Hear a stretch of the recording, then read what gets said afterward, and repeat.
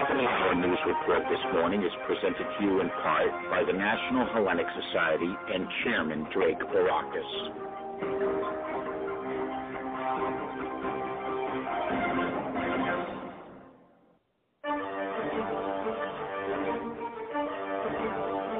The After Report on Grecian Echoes, news and commentary with Stamatis Astra.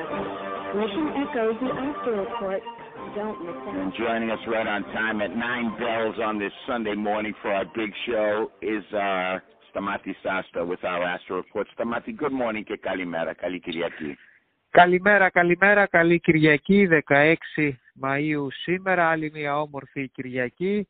Η θερμοκρασία θα είναι αρκετά ψηλή, γύρω στους 70 βαθμούς. Λίγο συννεφιά θα έχουμε, αλλά θα είναι μια πανέμορφη μαγιάτικη μέρα να την χαρούμε όλοι. Πάμε να δούμε τα νέα ανά τον κόσμο, την Ευρώπη και φυσικά την Ελλάδα μας και να ξεκινήσουμε με τα παγκόσμια νέα από το Ισραήλ και την λωρίδα της Γάζας. 33 Παλαιστίνοι πρέπει να είναι ο αριθμός των νεκρών, όπως λένε, σε μία μέρα. 3.000 ρουκέτες, λέει το Ισραήλ, ότι εκτοκτεύστηκαν από την λωρίδα της Γάζας προς τις πόλεις του Ισραήλ. Έκτακτη τηλεδιάσκεψη των Υπουργών Εξωτερικών της Ευρωπαϊκής Ένωσης για την κλιμάκωση της βίας. Ισραήλ που δημοσίευσε χάρτες με τα κρυσφύγετα της Χαμάς, που υποστηρίζει ότι αποδεικνύουν με ακρίβεια τους στόχους τους οποίους έχει χτυπήσει. Μετά από τηλεδιάσκεψη που είχαν με τον πρόεδρο των Ηνωμένων Πολιτειών, ο πρωθυπουργός του Ισραήλ Νετανιάχου δήλωσε ότι το Ισραήλ θα συνεχίσει να πλήττει τη Γάζα όσο χρειαστεί και θα κάνει ό,τι είναι δυνατόν για την ασφάλειά του. Πάντως υπήρχε και επικοινωνία μεταξύ Biden και Αμπάς μεσούσης της σύγκρουσης στο Ισραήλ. Σε άλλα νέα να πάμε στο μέτωπο του κορονοϊού. Στις Ηνωμένες Πολιτείες η χρήση της μάσκας έχει αρχίσει σιγά σιγά να φεύγει. Συνεχίζεται όμως στα σχολεία σύμφωνα με την απόφαση του Κέντρου Λοιμόξεως, του CDC. Οι μάσκες στα σχολεία στις Ηνωμένες Πολιτείες θα πρέπει να χρησιμοποιούνται σε όλο το ακαδημαϊκό έτος του 2021, καθώς φυσικά δεν έχουν εμβολιαστεί τα περισσότερα παιδιά της ηλικίας από 12 έως 16 ετών.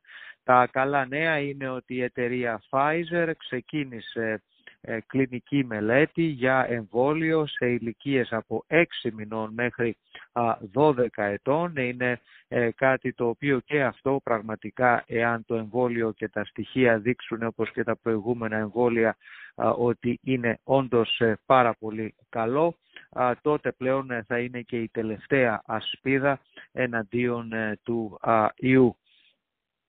Στην Ινδία συνεχίζουν δυστυχώς τα άσχημα νέα, καθώς υπάρχει πλήρης απόγνωση του κόσμου.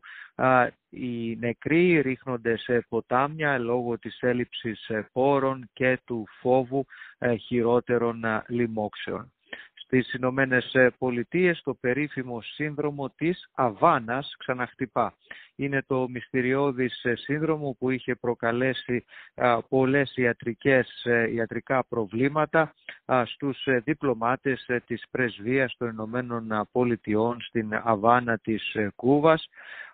Λένε ότι περισσότερο από επιπλέον ακόμα 130 Αμερικανοί διπλωμάτες και στρατιωτικοί και άλλο προσωπικό συνεχίζεται να πλήγεται από αυτό το μυστηριώδες σύνδρομο της Αβάνας. Να πάμε στα ελληνικά μας νέα, στο θέμα της οικονομίας. Το περίφημο ελληνικό, το καζίνο Mohegan Sun θα είναι έτοιμο σε μία πενταετία. Σύμφωνα με τη διοίκηση της Mohegan δεν θα είναι απλώς ένα καζίνο, αλλά μια μεγάλη επένδυση που θα δημιουργήσει ένα ακόμα εμβληκτικό μέρος, ξενοδοχείο και θα είναι τόπος ο οποίος ο κόσμος από όλο την Ιφίλιο θα μπορεί να πηγαίνει και όχι μόνο να διασκεδάζει στο καζίνο, αλλά και να απολαμβάνει τις χαρές της Αθήνας και της παραλιακής. Στην Ελλάδα τα περίφημα self-test είναι κάτι το οποίο και αυτό έχει βοηθήσει την κατάσταση στην Ελλάδα, καθώς ο κόσμος πλέον μπορεί να κάνει και δωρεάν τα self-test. Ένα από τα προβλήματα είναι τα απόβλητα. Τι γίνεται όταν το πετάς και τι θα κάνεις. Πάντως υπάρχουν ορισμένα ερωτήματα για την χρήση τους και την ειδική μεταχείριση, και η πανδημία όλα δείχνουν ότι σιγά σιγά και στην Ελλάδα υποχωρεί. Ελεύθερη πλέον η μετακίνηση και αυτή την Κυριακή, με πολλούς Αθηναίους να φεύγουν από την Αθήνα, όπως δείχνουν τα στοιχεία και στα διόδια αλλά και στα πλοία για τα νησιά. Στα παγκόσμια οικονομικά νέα να πάμε, όπου το αμερικάνικο χρηματιστήριο την Παρασκευή είχε πάλι μια μεγάλη αύξηση 1%, το S&P 500 ήταν πάνω 1,5% και οι εταιρείες τεχνολογίας δείξανε την αύξησή τους. Πάντως η εβδομάδα έκλεισε αρνητικά για όλους τους δείχτες, καθώς οι επενδυτές προσπαθούν να βρουν μια ισορροπία μεταξύ του μακροπρόθεσμου, που πολλοί πιστεύουν ότι η οικονομία στις Ηνωμένες Πολιτείες μακροπρόθεσμα θα είναι πάρα πολύ καλύτερη, και τι μπορούν να κάνουν τους επόμενες εβδομάδες έτσι ώστε να διαχειριστούν τα χρήματά τους με τον καλύτερο τρόπο. Στα αθλητικά νέα να πάμε, οι Bruins ξεκινήσανε με το αριστερό τα playoffs, καθώς χάσανε στο overtime από τους Capitals. Την Δευτέρα θα πρέπει να ισοφαρίσουν, είναι best of 7 αυτή το πρώτος γύρος των playoff. Πάντως οι Bruins, οι οποίοι ήταν αρκετά καλοί σε όλη τη διάρκεια του μάτς, και οπωσδήποτε έχουν όλες τις ελπίδες να ισοφαρίσουν τη Δευτέρα. Οι Red Sox νικήσαν αρκετά εύκολα τους Angels, οι οποίοι έχουν να νικήσουν πάνω από 10 παιχνίδια στη σειρά. Θα παίξουν και σήμερα. Οι Celtics νικήσαν και αυτοί τους Timberwolves.